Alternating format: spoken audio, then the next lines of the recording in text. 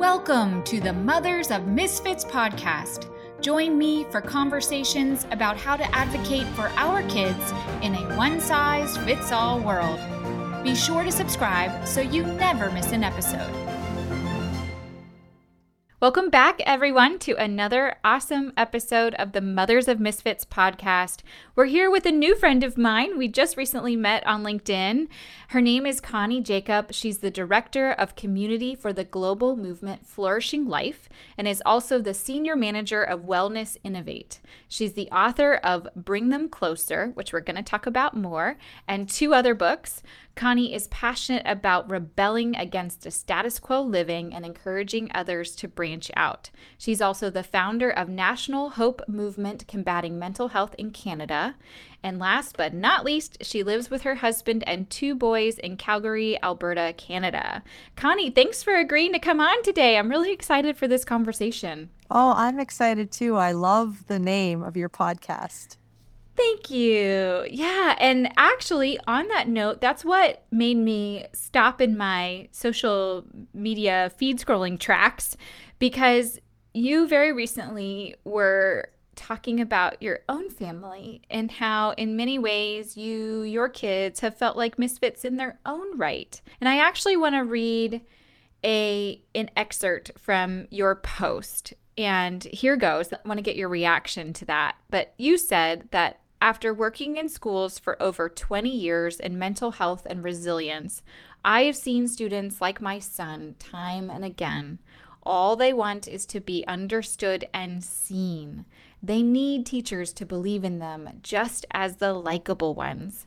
And you have a letter to teachers that says, "Dear teachers, as you start your year, I want you to remember the child in the corner, the one who doesn't fit the mold, the one who is prickly and oppositional, the one who doesn't make your job easy. You can bring them to life. We don't send the hurting away. We bring them closer."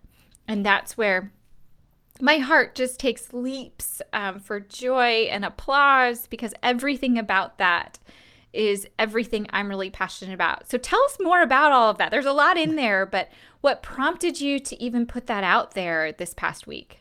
Well, I do have a son who has been labeled and diagnosed with oppositional defiance disorder. But even beyond him, this has been my history for over 20 years, working with kids like that, the kid in the corner, and just seeing a lot of the barriers that they face. And even watching in schools, I've been teaching in schools for over 20 years, and just seeing how often that self-fulfilling prophecy that they have that I am oppositional, maybe they are, but it sure gets enhanced by the way we, the adults, treat them.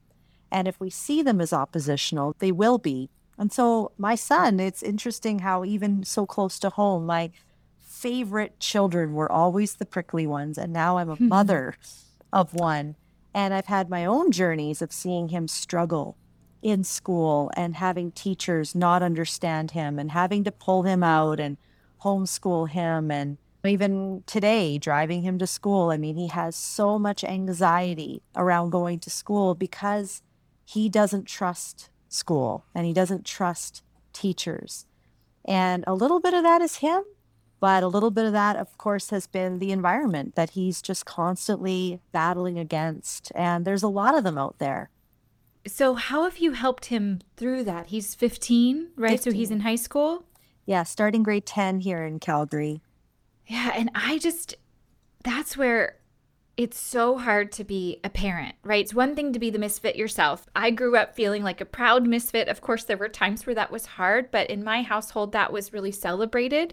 And then I'm the mom to misfits, as you described in your own story, and it's this whole other level of challenge, because we kind of know the things that come with that, the social isolation that can come with that, the confidence issues that can come with that. But we also can't fight their battles. We need them to advocate for themselves in school. We need them to speak up for themselves, express their needs.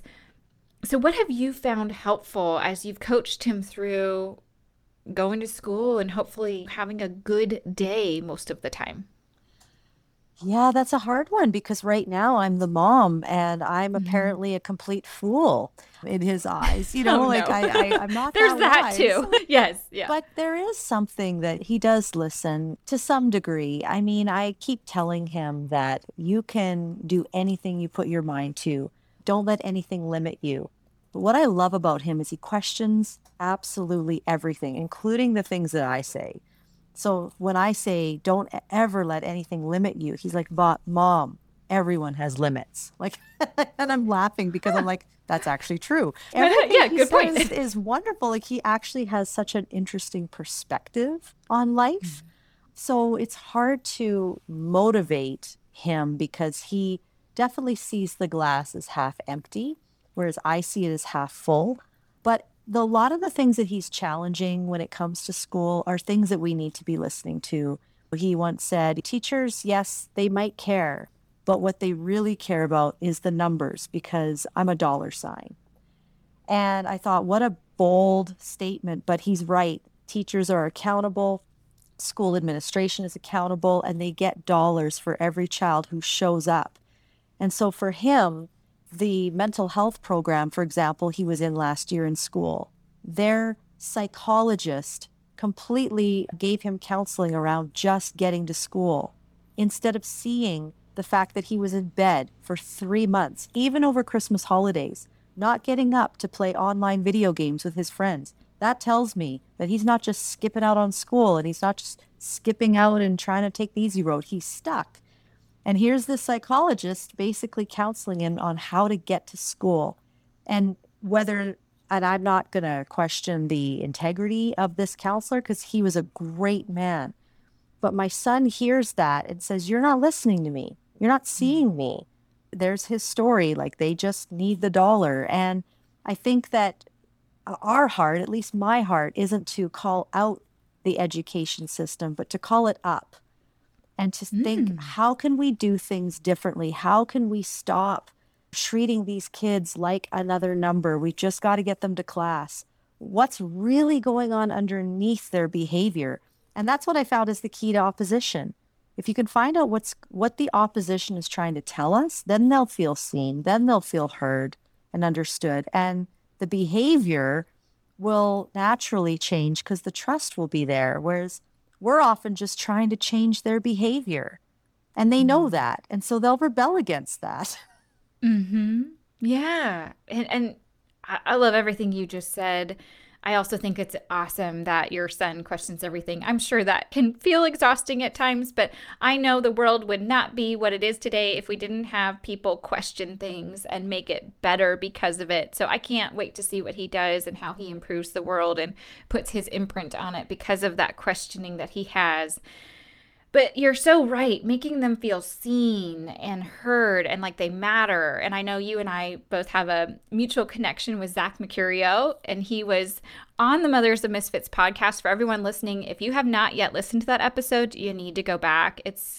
Don't tell everybody else, it's one of my favorites. It's so good.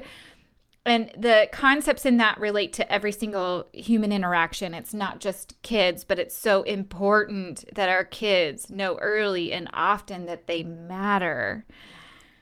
And I have never heard that concept of calling up instead of calling out.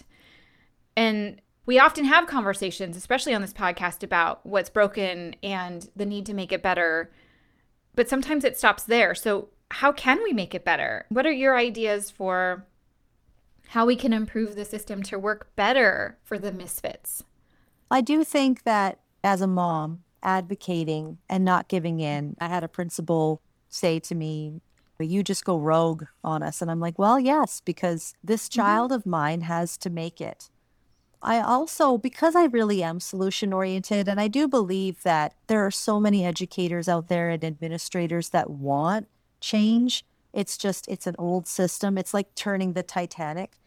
So I always think, what can I do? Well, I can advocate for my son and I can be honest and I can be kind in my honesty. And if I find that there's not a win-win, I take it, he's my responsibility. He's not the school's responsibility. He's my responsibility. And so I take action on what I can do for him outside of school. But in terms of what I do now, Before, I would work with a lot of youth at risk, whereas now I work for a company that actually is providing a certification that can help. And this thrills me because I'm not one to complain about what's wrong with the world without wanting to have something. And for so many years, I didn't have anything. And now we finally have this flourishing framework where we can help educators see, how do you move a child, especially those prickly ones, through being not just resilient, because many of them, they are resilient. The oppositional ones, they are resilient. You don't have to teach them nothing. What they need is they need to know, like you said, that they matter, that there's purpose. How do we bring them to that place? This teaches educators how to. One of the gaps that we have in our education system is that in university, these teachers aren't trained how to do that. They're trained how to educate. They're trained how to teach English and math. And many teachers have said to me, I feel like I need to go back and get a whole degree in psychology in order just to teach today. Whereas I'm like, here you go. In one weekend, you're going to learn how to take a child through that resilience to finding out how they matter.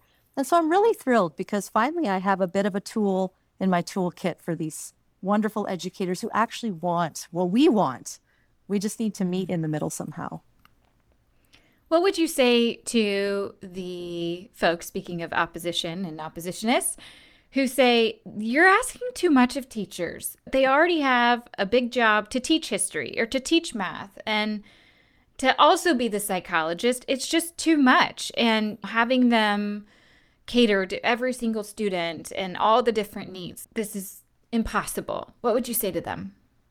Maybe in an old framework, it's impossible. But one of the things that a teacher, and everyone can do this, we want to bring kids. Right now, kids spend most of their day in the back of their brain, so past the amygdala, right? They're in that reptilian brain. And when you're back there, you can't learn. So yes, you can come with your game plan and your lesson plan and teach history and all that you want. But if you can know how to take that child from the back of their brain back to the front, to their prefrontal cortex, that child will learn. They will come out of anxiety. And so teachers can't afford not to be spending time at the beginning of the year, beginning of each day, beginning of each class. How am I going to take 10 minutes to bring these children from the back of their brain, being on guard, looking around, who's got my back, who doesn't? Does my teacher like me? Does she not, or he not? How do I bring them back to a place of reasoning and creativity and innovation? And honestly, if we just planned that into a lesson, because 85% of all information that we receive, whether it's being taught, coached, whatever, 85% is based on connection and trust. And if that's not there, that child's not learning. And so I guess I would say to any educator who says, I don't have time for that, I say, good luck. You're not going to be able to do it without that. Because one thing with oppositional defiance disorder is I don't believe in that diagnosis at all. Because when a child knows that they can trust an adult, you won't see opposition. So if it was truly a disorder, they would always be oppositional. They wouldn't come out of that. But when a child knows they can trust, and when they've been brought out of that anxiety, you'll see the best in them.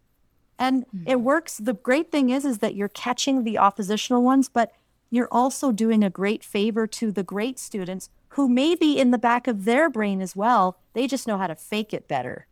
So this reminds me of the work that I do with companies, and I go in and train them on various topics relating to talent management. But one of those is how to give and receive feedback.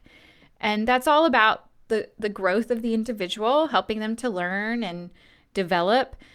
And the first thing we talk about is you cannot receive meaningful feedback or give it outside the context of a trusting, respectful relationship. And if you think about it for our own selves, would you take feedback from a stranger versus your best friend? Which one do you put more weight in? Which one are you more inclined to listen to and follow? And you're talking about the same things. Much of the classroom and education should be a feedback loop. We're teaching something, they're growing, they're getting that feedback, hopefully that confirmation, validation. And to your point, if there's not trust, if there's not mutual respect, and it does go both ways, and our kids need to know that, it's not a one-way street from the teacher to you. But if that's not there, I love how you described that process. There's just a halt and nothing else matters. And the teacher can be the most amazing teacher at their subject, the most best expert in their field. But that student has just totally checked out. I haven't thought about it in that way, but yes, that's so powerful. And something you talk about as being your key message, which is interesting. I want to delve into this a little bit more, is you say we don't send the hurting away, we bring them closer. And that falls again in line with that concept of relationship. How do we do that? And tell me more about why we need to do that. So that's the name of my book, Bring Them Closer. And a little story behind that concept was my oldest son, who we're chatting about in this podcast. He was suicidal at age 8. And I had to take him to the children's hospital.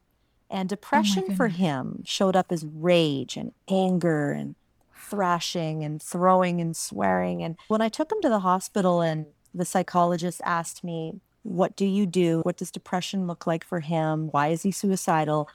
And then I told her that it was rage. And she asked me, so what do you do when your son throws these fits of rage?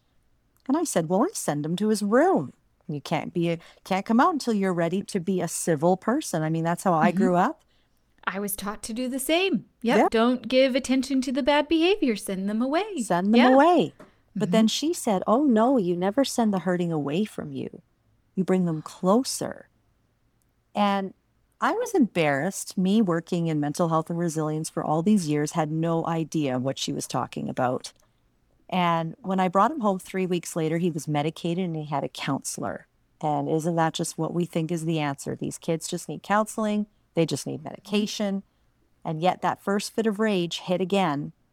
And I remember feeling so desperate, but I remembered what she said, bring him closer. So I tried to hug him. And I don't recommend ever hugging someone who is dysregulated because it just doesn't work. But then I just sat with him. I just sat with him in that room. I removed all the objects that could be thrown. And I would just say, son, you belong at our home. We love you. Nothing is going to break our connection with you. And then these words came out of my mouth. I'm not trying to change your behavior. And then I almost spit up with my words because I'm thinking, I actually want to change his behavior because I want the rage to stop. But at that moment, I wanted so much to connect with him more than I wanted him to behave himself. And at first, he didn't really receive any of this because the trust bucket was very low. But I showed up like that for a year. And that's when I started to see change in him in regards to depression and the trust between us. And so a lot of times parents will say to me or teachers, I tried bringing a child closer. It doesn't work. I'm like, talk to me in a year. These things take time. They take time and they take consistency. And I think in our world, we are so taught to push the hurting away. I even think of the circle work that I would do in schools through hip hop. I would teach resilience through hip hop. And I remember this one boy, he was bullied. He was the kid in the corner. He just had a vendetta against life. And I remember him coming to our circle and he came up to me and said, please don't make me go in the middle. And of course, it's always an option. But it was interesting that day, the circle, it was powerful. Everybody was leaning in and people were clapping. And I watched this kid with severe anxiety and a chip on his shoulder go into the middle of the circle and just dance his little heart out while everyone cheered for him. And I have to say, it was amazing to see this child come alive in safe community. And so this idea that when we bring the hurting closer, bravery and the things that we want to see rise in them will actually rise. That's such a powerful story because for you, that might have been 1 hour of one day. And I've seen time and time again, and I'm sure you have too, that for that student, that might have just totally changed the course of their life. That experience might have totally turned them around in their confidence, in their sense of belonging, and their sense of meaning. And I applaud you for the work that you're doing and that's what's going on in your world. And I feel so much encouragement for those parents who are listening and they're in month 9 or they're in month 10 and they are about to throw in the towel. Or maybe they already have, because they're in that headspace of, this is exhausting. I've tried this. It isn't working. Will this ever change? Does this actually work? And I love to hear your encouragement around, yes, it works, but it takes time. And this is the long game, not the short game. And gosh, we're in such an immediate gratification society. That's always hard to hear, and we got to keep preaching it to each other. But that's just so amazing. Yeah. So I'm sure everybody listening now is really interested in understanding more about the work you're doing. So how could they get a hold of you? We're on Instagram, Connie Jacob. My last name is Jakab. Certified flourishing coach. If anyone's feeling like, I need tools, I need support, I don't want to be a life coach, but I just need to know how to help my child, help my student, help my coworker, help my employees. This is a weekend and it can just make all the difference. I think in our COVID world, there are these skills that we actually will all need moving forward. And so happy to provide that for people. That's so true. And that's what I love about everybody I get to talk to on this podcast. Of course, we're here to talk about parenting and our kiddos, but this is just life stuff. This is just human nature stuff. This is something we all need. And honestly, a bunch of us didn't get it as kids. And so we're still craving it as adults and trying to make up for that. So Connie, it's so awesome the work that you're doing and all the different ways that folks can plug in with you. I hope they take full advantage of that. And as we always do, we're going to give extra insider information about you as our guest on our episode insider newsletter. So if listeners haven't signed up for that yet, be sure to do it. Go to mothersofmisfits.com. You can sign up there in 30 seconds or less. Connie, thank you again. We just really appreciate you coming on today. Oh, thanks so much for having me. Thanks for joining us for this episode of the Mothers of Misfits podcast. Make sure to subscribe so you never miss an episode. We also invite you to visit us at mothersofmisfits.com.